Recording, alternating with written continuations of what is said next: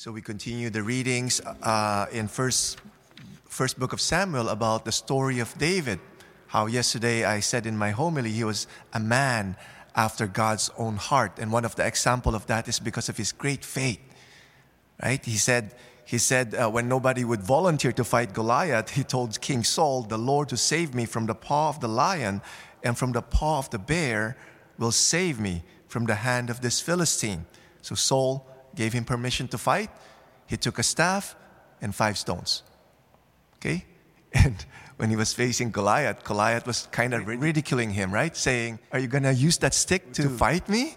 Do you think that I'm a dog?" You see here how the faith of David, "You come to me with sword and spear and javelin, but I come to you in the name of the Lord of hosts, the guard of the armies of Israel." What gave David this great faith in the Lord? When he was anointed by Samuel, the Spirit of the Lord came mightily upon David from that day forward. There was an anointing, and in that anointing there was that power. And the reason why he had this staff was not to attack Goliath. He won't be able to kill Goliath with a staff, but the staff is a symbol of authority, the authority that God gave him. So what happened there was that he picked up a stone and he slew it to Goliath, and Goliath fell. This story applies to all of us. By our baptism, we've been anointed. We've been given that power to fight our Goliaths. What are the Goliaths that we're facing right now? Maybe you're fighting this Goliath of addiction.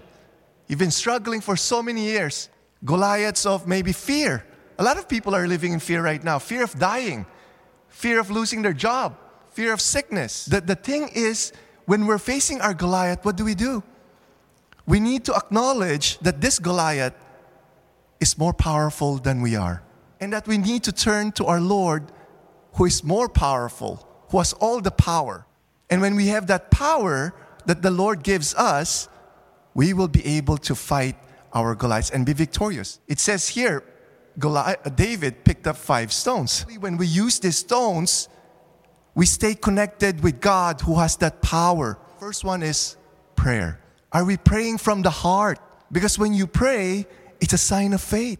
Second is fasting. Fasting helps us to pray better. Fasting detaches us from the things of this world so that we will be able to do His will better. Third stone, Scripture. Are we reading and meditating Scripture?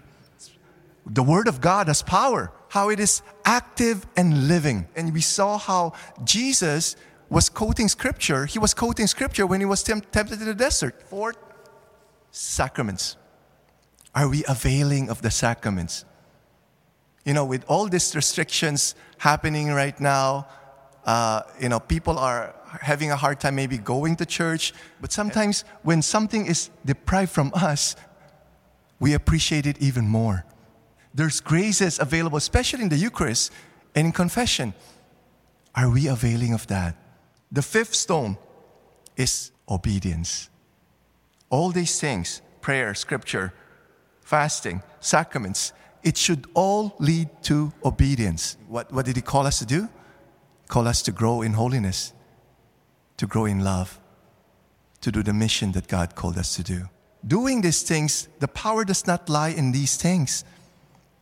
The power lies as we stay connected to God who has that power. And when we have that power, I guarantee you, we will be victorious over the Goliaths that we fight every day.